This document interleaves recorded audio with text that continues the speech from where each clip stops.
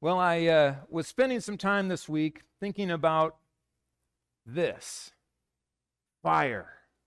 And how can you think about fire and not start one? Now, this is a fairly tame flame for those who know me.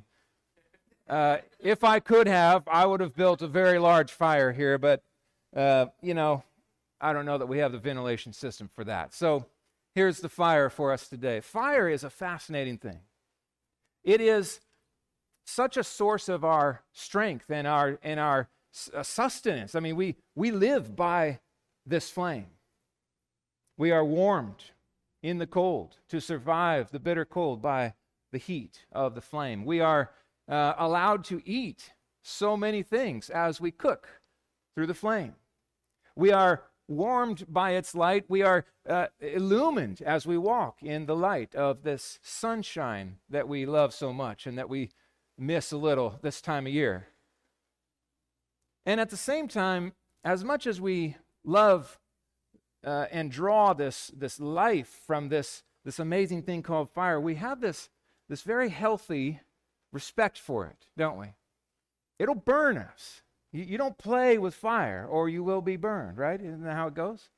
I remember as a young kid, our house had a big wood stove, and it had one of those old doors with the wire handle, and when it was locked, it was up. And I was just a little guy, maybe, 4 or 5 years old, and I was backed up to the fire, warming up on a cold morning. No, it was at night. It was nighttime, I think, because everybody was there in the room, and my pajamas got hung on that handle. And all of a sudden, when I went to walk away, the fire began to pull me in. And in my mind, I thought I was going into the fiery furnace. I mean, I was convinced. I didn't know what was holding me, but I figured I was going to be burned alive right there. And so I started doing the cartoon, running in place and screaming, and my little feet were running. I was scared to death. And my dad came and saved me, and I'm sure they laughed a bit later on that night at the scene. There is a healthy respect for fire, as there should be. I mean, you think about how the Lord has chosen to reveal himself. So often it is with fire. Think about Moses' interaction when he was 80 years old on Mount Horeb, which is also Mount Sinai. Interesting enough. He was shepherding the flocks of his father-in-law Jethro, and he saw this bush that was burning, but it wasn't consumed. And so he turned aside, it says, and he went over to investigate the bush. And as he drew near, the Lord spoke to him from the bush and said, "Moses, don't come any farther. You need to remove your sandals, for the ground upon which you stand is" what? Holy. So there is a connection between holiness and fire. And it is chosen, the way that God has chosen to reveal himself often is in this connection. Holiness is accompanied with this presence of God in flame and fire.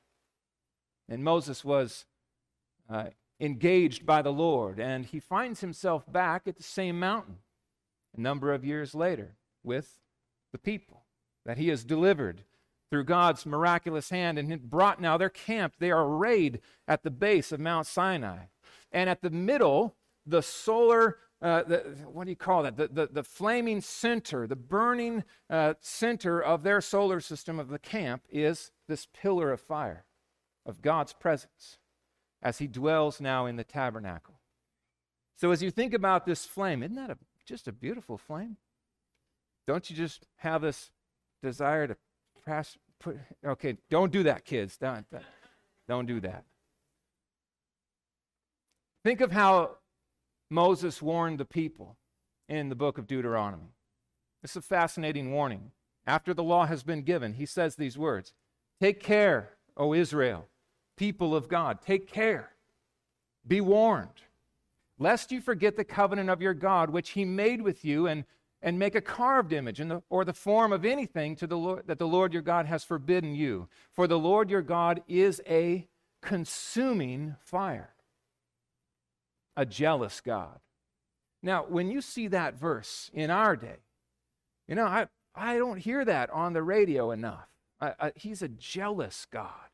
Jealous for your worship because of his worth. He's not jealous of you because you're so awesome. Now, he sets his love on us, to be clear. But he is jealous because he is worthy and deserving of the worship of every man, woman, and child on the face of this earth. That is the jealousy that he has for his own glory. And in that, he is a consuming fire. A consuming fire. So, with that in view, I want you to kind of watch the connection here between fire and holiness. Think of all of the ground that we've covered already, all these sacrifices. It's all talking about being set upon this altar, the burning fire of these offerings. And we move now from the focus on the offerings into now the focus on the mediators or the priesthood that has to be ordained and established. So, let's jump in here. I titled this sermon, Holy Fire and Holy Men.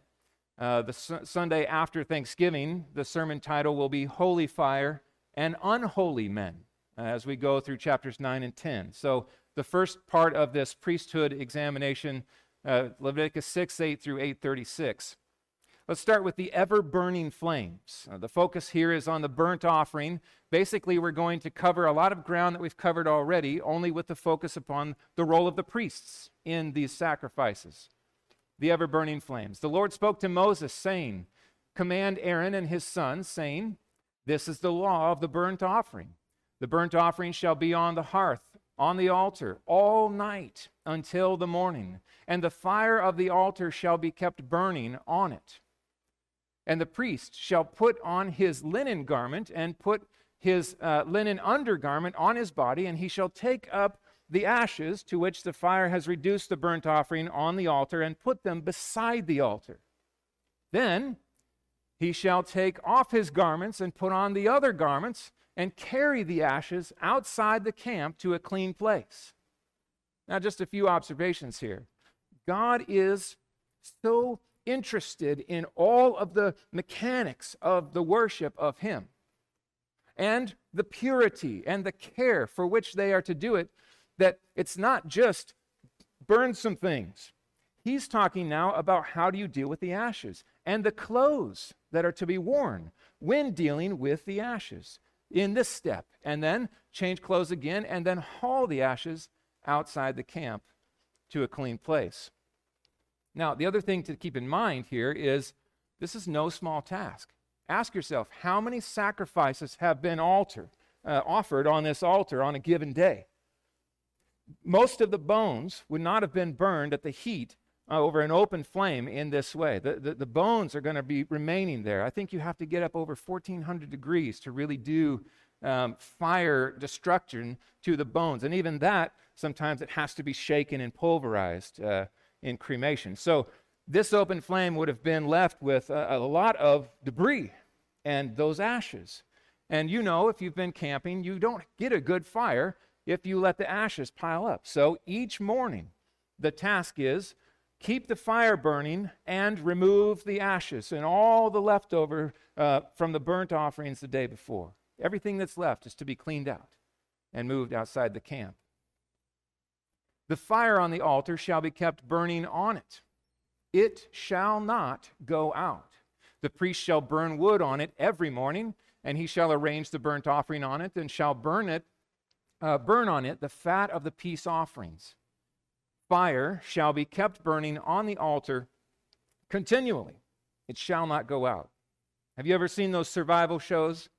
How important it is for them to keep their fire burning, you know, like the Alone one they did up on the island over here. It's wet, and they're trying to keep that fire going. And what a problem it is when that fire goes out. It's a lot of work to keep a fire burning 24/7. Here's the question. Why? Why is it such a big deal that the fire burn 24/7? It cannot go out.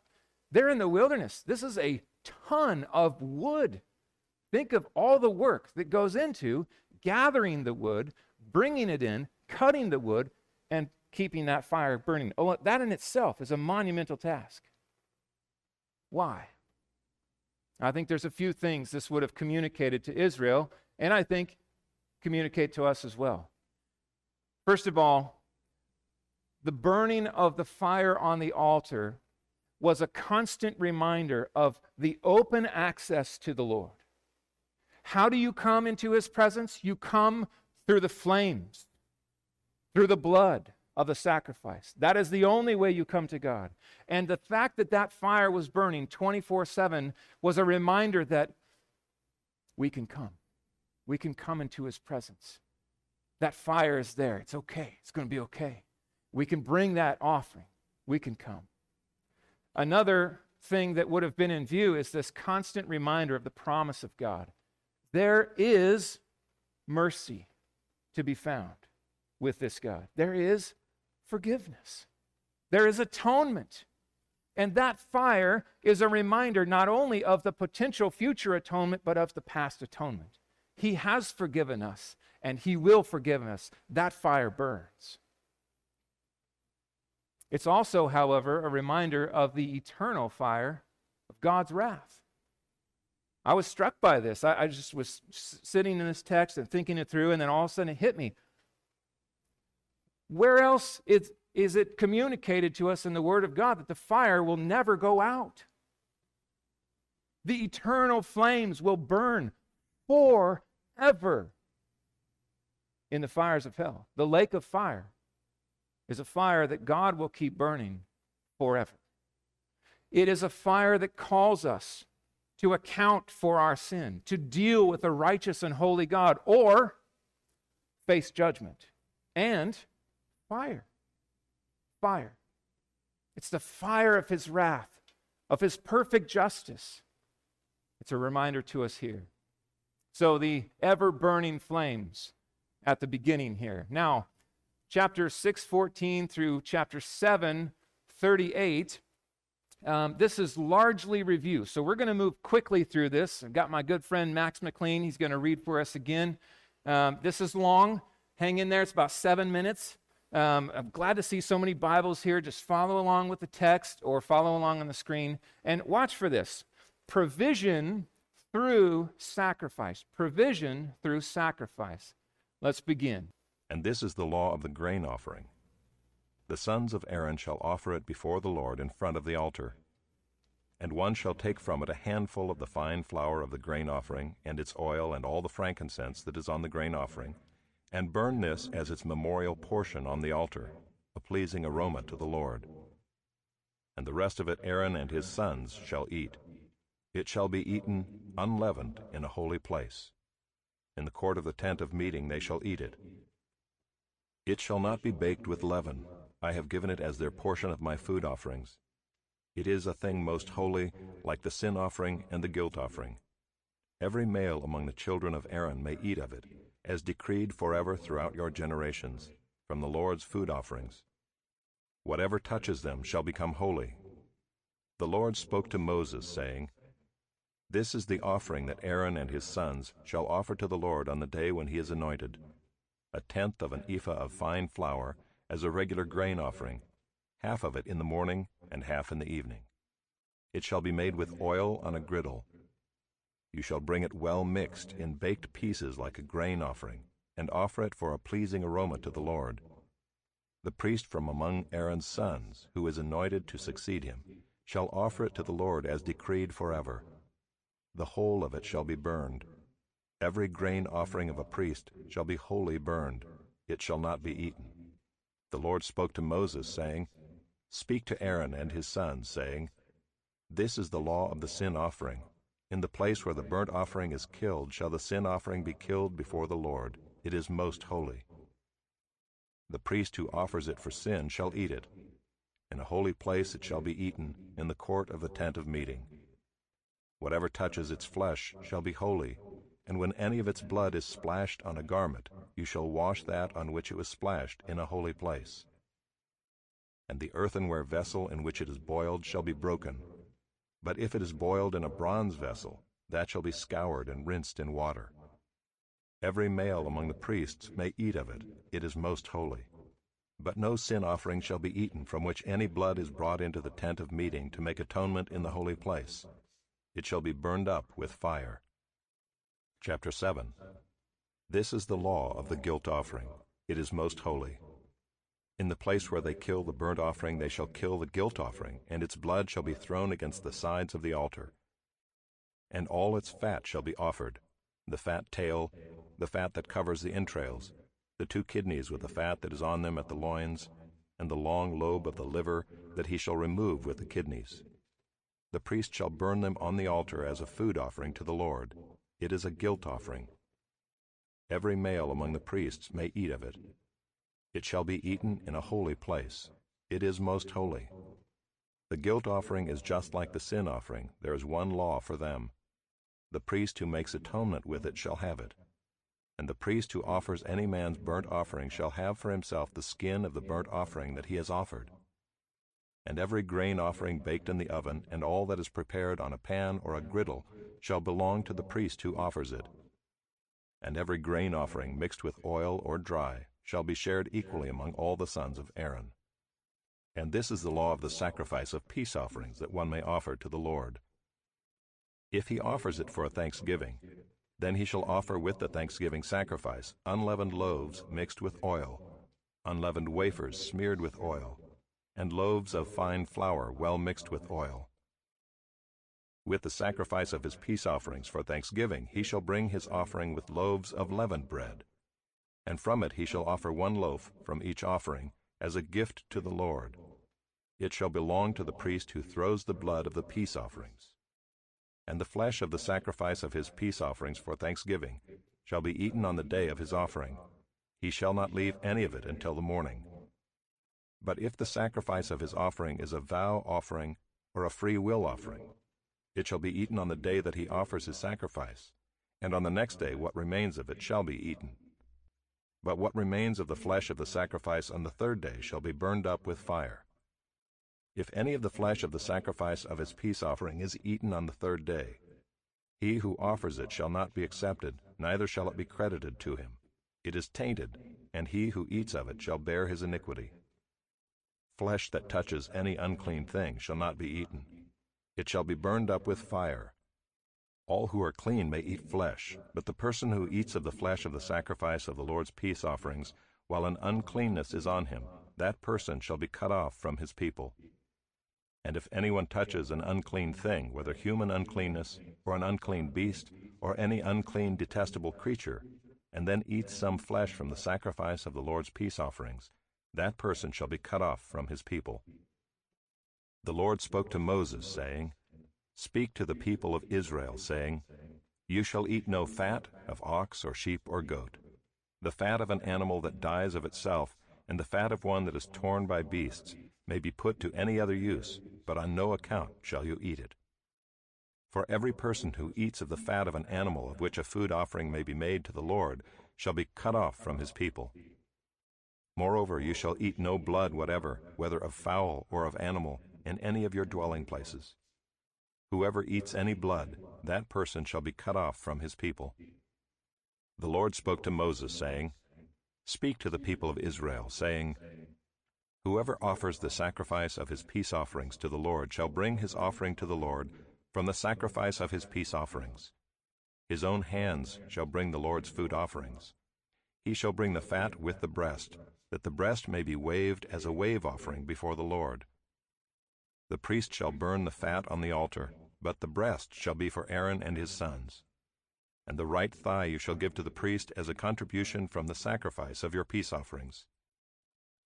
Whoever among the sons of Aaron offers the blood of the peace offerings and the fat shall have the right thigh for a portion. For the breast that is waved and the thigh that is contributed I have taken from the people of Israel out of the sacrifices of their peace offerings, and have given them to Aaron the priest and to his sons as a perpetual due from the people of Israel. This is the portion of Aaron and of his sons from the Lord's food offerings, from the day they were presented to serve as priests of the Lord. The Lord commanded this to be given them by the people of Israel from the day that he anointed them. It is a perpetual due throughout their generations. This is the law of the burnt offering, of the grain offering, of the sin offering, of the guilt offering, of the ordination offering, and of the peace offering, which the Lord commanded Moses on Mount Sinai, on the day that he commanded the people of Israel to bring their offerings to the Lord in the wilderness of Sinai. Okay. Good job. You made it through. I had a friend tell me one time that God is only worried about the big stuff. It's passages like this that prove my point. He is very much engaged at all the levels of detail you could imagine. Think molecules, think atoms, the tiniest things he ordains. He is concerned with all of these things, and we will see as Leviticus unfolds how precise he is and how they are to do these things and the way the priests are to engage and interact with these things. So just a few thoughts. One thing just to note here, the ordination offering, if you're looking through and you're like, wait, where is that? We just, we covered all these, but where's the ordination offering? That's coming in chapter 8. That's a setup for where we're going in chapter 8. So we're going to look at that in the next chapter. A few just observations from these many verses. One is the blessings of obedience to the Lord. This is that Mosaic covenant language. Do these things. This is a blessing to obey. However, the consequences of disobedience are real, right? I mean, if you are unclean and you begin to eat of this sacrificed food, you are to be cut off from the people. Some believe that was death. Others believe maybe not quite as strict a punishment of that, but that is a big deal.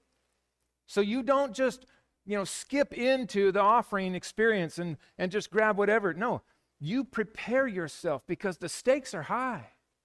Everything has to be looked at, examined, considered, and prepared for. This is the same God we serve. He loves to bless obedience, but disobedience is a big deal to the Lord. It's also interesting to note here the holy vocation of the priesthood. Aaron and his sons are about to enter into this new experience, this lifelong journey of serving as really mediators between God and his people. And there's a few realities that this brings. One is the weight and responsibility of it. There should be a somber reality for these of Aaron and his boys setting in. All of those who are in this Levitical line should be taking notes. This is a big deal.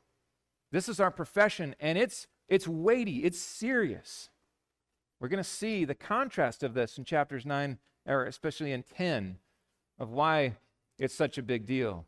But also, coming with this is the joy of mediating the mercy of God, the forgiveness of God, to see sinners come in, carrying their own sins, and the animal then taking upon them those sins, and then dying in their place, and forgiveness granted.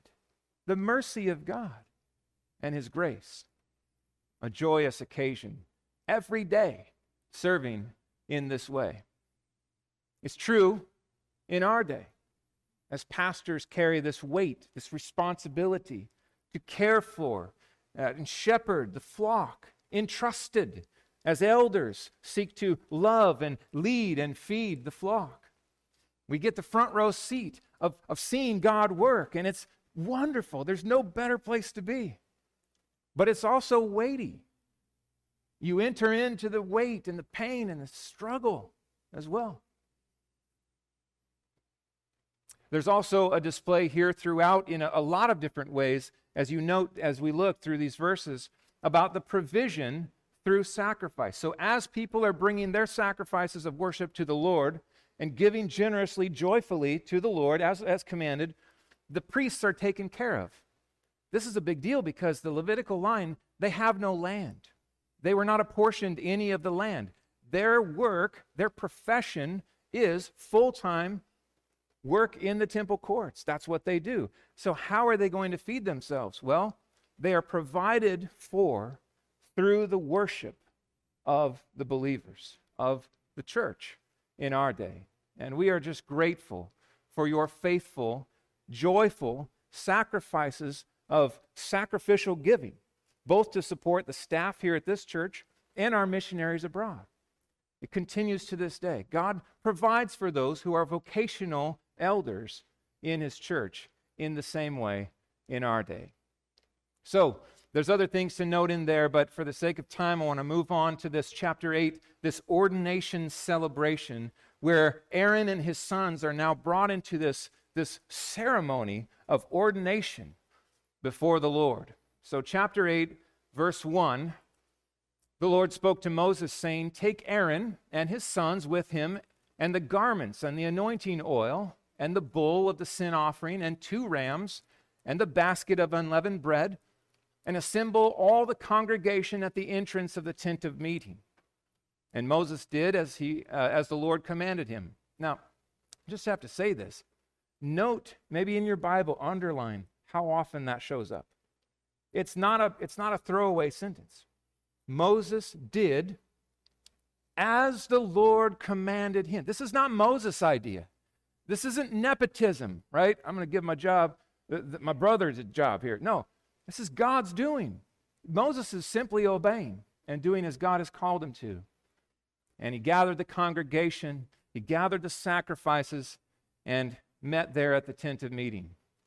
So just a note here, Aaron and his sons. Aaron is the brother of Moses. He was brought in initially, we learn in the story, to help Moses, who struggled with speaking and was afraid to talk to Pharaoh. And so he leaned upon his brother, and the Lord allowed him to come in that way.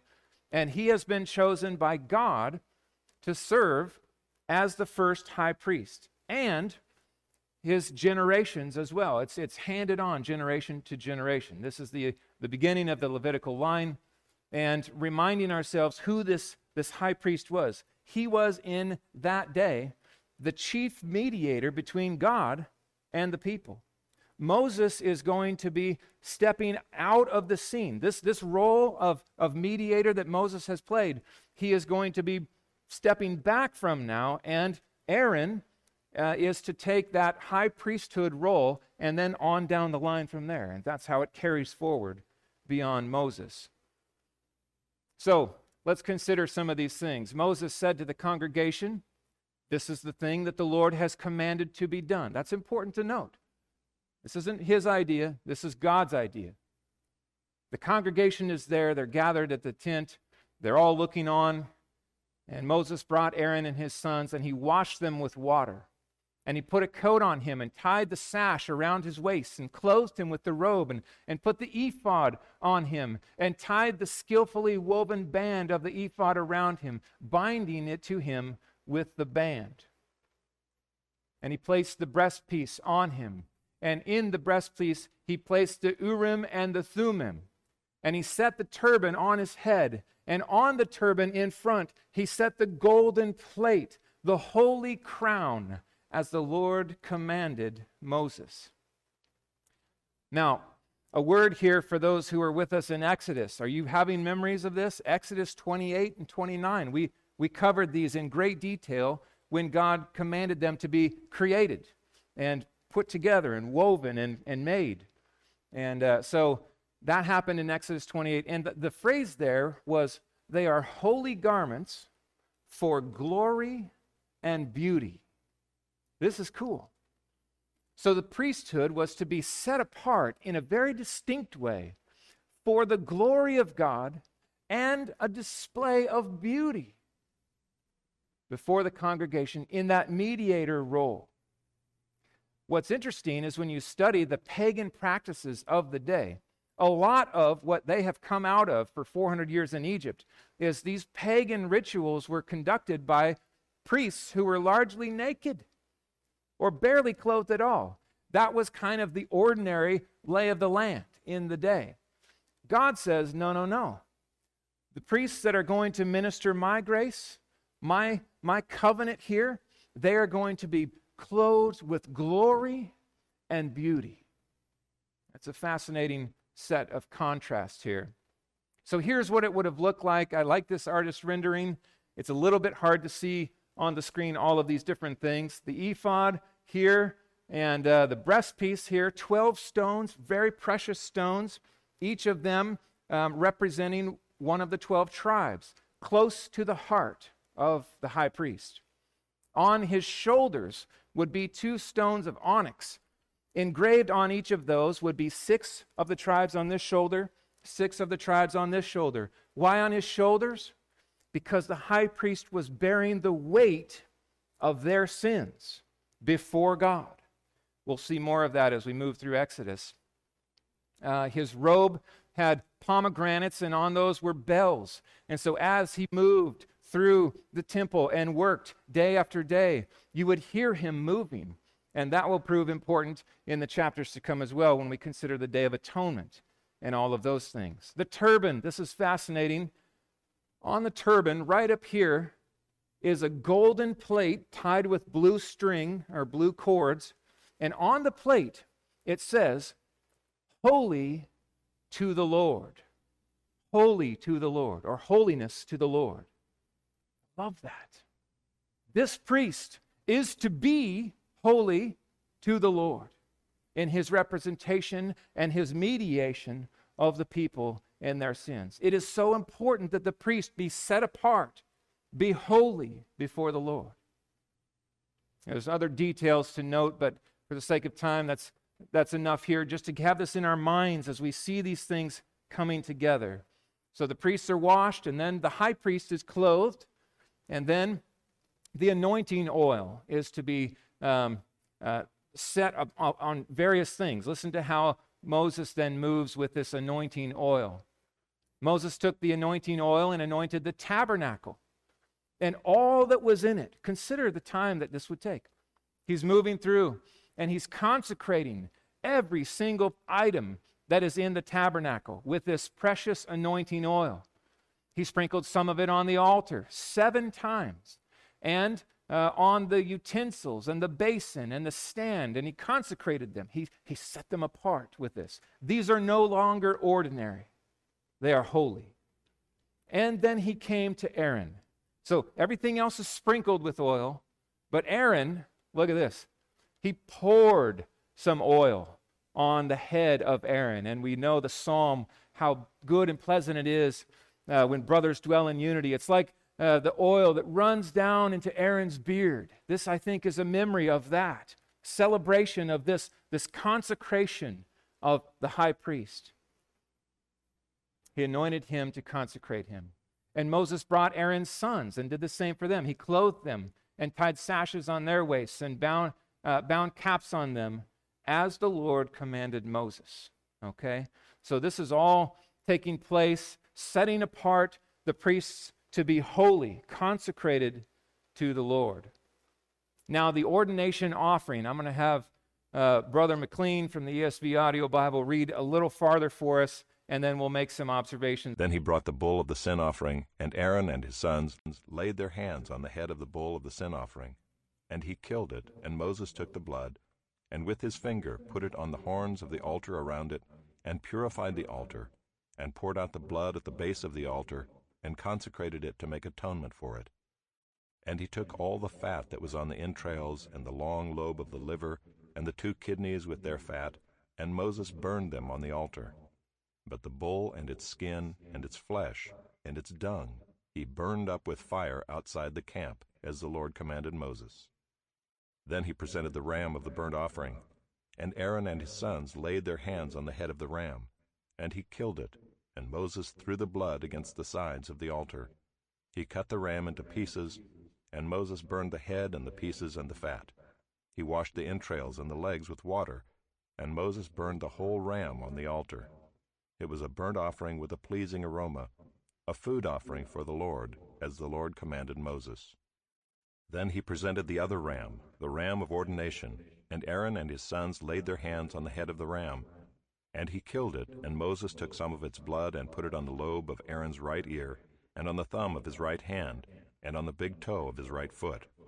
Then he presented Aaron's sons, and Moses put some of the blood on the lobes of their right ears, and on the thumbs of their right hands, and on the big toes of their right feet.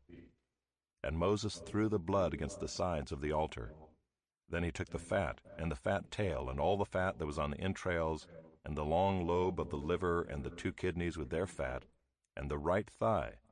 And out of the basket of unleavened bread that was before the Lord, he took 1 unleavened loaf, and 1 loaf of bread with oil, and 1 wafer, and placed them on the pieces of fat, and on the right thigh. And he put all these in the hands of Aaron and in the hands of his sons, and waved them as a wave offering before the Lord. Then Moses took them from their hands and burned them on the altar with the burnt offering. This was an ordination offering with a pleasing aroma, a food offering to the Lord. And Moses took the breast and waved it for a wave offering before the Lord. It was Moses' portion of the ram of ordination, as the Lord commanded Moses. Then Moses took some of the anointing oil and of the blood that was on the altar and sprinkled it on Aaron and his garments, and also on his sons and his sons' garments. So he consecrated Aaron and his garments, and his sons' garments with him. And Moses said to Aaron and his sons, Boil the flesh at the entrance of the tent of meeting, and there eat it and the bread that is in the basket of ordination offerings, as I commanded, saying, Aaron and his sons shall eat it. And what remains of the flesh and the bread you shall burn up with fire. And you shall not go outside the entrance of the tent of meeting for 7 days, until the days of your ordination are completed, for it will take 7 days to ordain you. As has been done today, the Lord has commanded to be done to make atonement for you. At the entrance of the tent of meeting you shall remain day and night for 7 days, performing what the Lord has charged, so that you do not die, for so I have been commanded. And Aaron and his sons did all the things that the Lord commanded by Moses. Okay. Wow. Imagine 2 things here. First of all, imagine that you're part of the congregation and you're watching these things take place. This takes time. This would have been a long process, a full work throughout the day. First offering the first sacrifice, the bull. You see all the priests lay their hands on the head of this. This is a large animal. And he is the first sacrifice killed. And then the ram, and then another ram, right? And then the bread, and all of it's set together. And then he stacks it together, and there's blood, and there's bread, and there's oil, and he puts it in their hands, and they wave it before the Lord together. And then that is burned. Imagine watching this as a member of the congregation of Israel. These men are being set apart, sanctified distinctly, uniquely, to a role that God has assigned them to play. Now, put yourself in Aaron's shoes. Do you feel increasingly, as each sacrifice passes, as this time passes, as each of the 7 days pass of this ordination ceremony, do you feel this increasing responsibility, this weight, the significance of this role? And what is he thinking about his sons? Is it Hophni and Phinehas, I believe, his 2 sons? We're going to look at them. They giggling? You guys paying attention? Right? You listening? Quit goofing off. Don't step on each other's toes. I don't know what's going on. We get a little sense that these 2 sons maybe weren't as dialed in as Aaron was. We'll see that in chapter 10. This would have been a day that Aaron would have never forgotten. A week, really, that he would have never forgotten. 7 days of consecration offerings. This is a lot of resource. Day after day after day, they are to do this over and then over again and then over again. Hands on another animal, and it bleeds out and dies and burns over and over. What does it say about the sins of these men? It's real. It's real. The priests were sinners as well. The holiness of God requires that the sins, even of the mediator, be addressed in great care and great responsibility. It's interesting to me how much blood was spilled. Just imagine being Aaron or his sons and having the oil mixed with the blood of the sacrifice sprinkled on you. You're literally now, you're covered in the blood of the substitute who died for you to atone for your sins. The imagery here is real. It's inescapable. The "it should have been me" experience is 7 days long. These men are feeling this. In the midst of it all is grace, mercy, forgiveness. These unholy men are moved into the service of a holy God. They are in his proximity. They live in court with God the whole week long. Can't help but think of our Savior, Jesus, our sinless high priest. Every detail of Aaron in his high priesthood was purposed to point us to Jesus. From everything he wore to everything he did and all the requirements of this ordination ceremony, it's all about Christ, our great high priest, who, by the way, was without sin. He didn't need to sacrifice. He didn't have to be sprinkled by the blood of any animal. In fact, when he came to be baptized by John, do you remember this? He came into the water and John says, listen, you don't need to be baptized by me. I need to be baptized by you. Right? You don't need this baptism of repentance or washing or purification. I need this from you, Jesus. And Jesus said, no. I need you to do this to fulfill all righteousness. There's no sin in me. That's not being denied. But this work, this work is the ordination service. Just like Moses brought Aaron, so John the Baptist prepared everything and then baptized Jesus. And he was clothed with glory from on high when he came up out of the water. And the Lord said, behold, this is my beloved Son. Listen to him. I'm well pleased with him. There's no sin in this one. 1 Timothy 2:5, Paul writes this, there is one God, there is one mediator. All of this Levitical focus is to draw our attention to this one, the one mediator. One mediator between God and men. His name is Jesus Christ, the man Christ Jesus. So our response this morning, as we consider these things, as we think of the priesthood, the high priest, all of the work to make him ready to be in God's presence, and the contrast then with this one, our mediator, who had no sin. Think of these words from the book of Hebrews. Believers, since then we have a great high priest. We have a great high priest who has passed through the heavens, Jesus, the Son of God. Let us hold fast to our confession, to our faith in him, to our trust in him. For we do not have a high priest who is unable to sympathize with us in our weakness, but one who in every respect has been tempted as we are. One of the reasons the incarnation is such good news for us is that God experienced what it was like to walk on this earth, to deal with temptation. The Israelites did 40 years in the wilderness. Jesus did 40 days in the wilderness, tempted by Satan directly himself. He did it without sin. Something the Israelites just can't say over the 40-year journey they had. Tempted in every respect as we are, yet without sin, let us then with confidence draw near to the throne of grace, that we may receive mercy and find grace to help in time of need.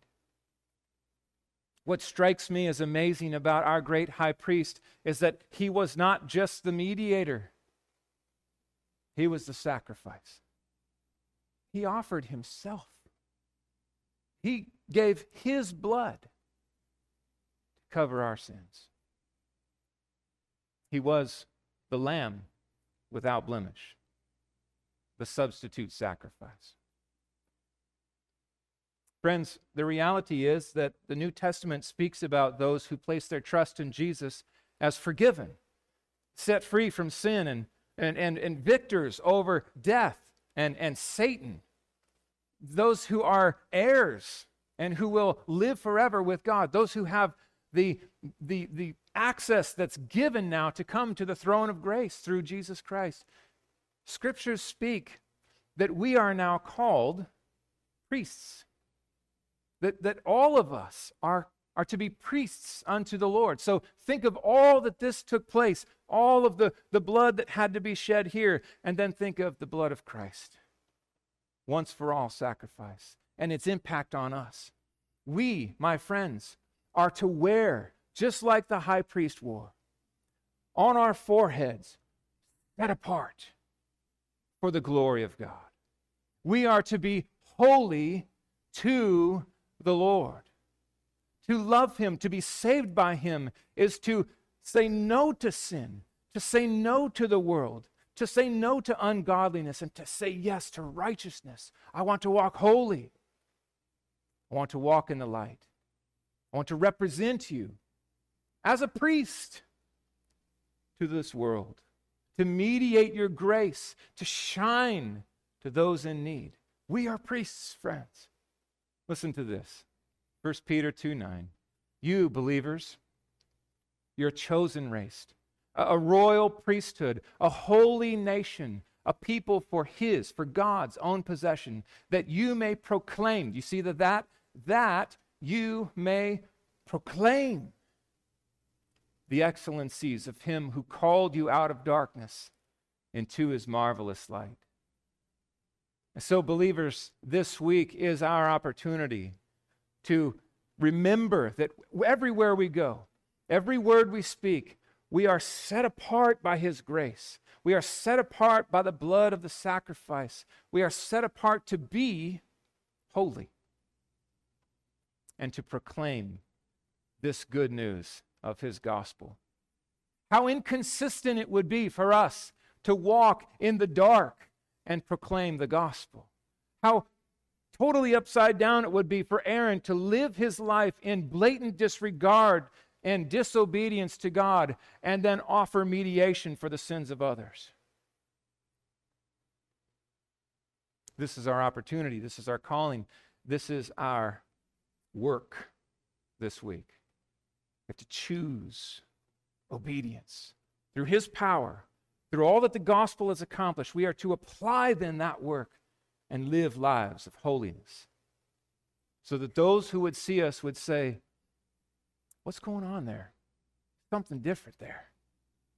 They seem set apart, distinct. And we can say, by God's grace, I've got good news for you. It's all about Jesus. Let's pray. Lord, as we consider this glorious truth, we once again draw our attention to Jesus Christ. We consider these verses and all the details and all of the things that you commanded for Moses and Aaron and the people of Israel. It draws our focus back to our need and your supply, to our desperation and lack of qualification, and to the true qualification of the sinless sacrifice of Jesus our Savior. We delight in Him, Lord, and I pray that all who are here would turn from their sins and trust Jesus as Lord, would reckon with your righteousness and your holiness and your call that we are to be holy, to deal with the reality that we are a sinful people. We are rebels. We live in the dark. We love the dark left to ourselves. Oh, Lord, in your grace, stir, open eyes, renew hearts, turn us from our darkness and to your glorious light. Set us free to run in holiness as a priesthood and proclaim your excellency. It's in Jesus' name I pray. Amen.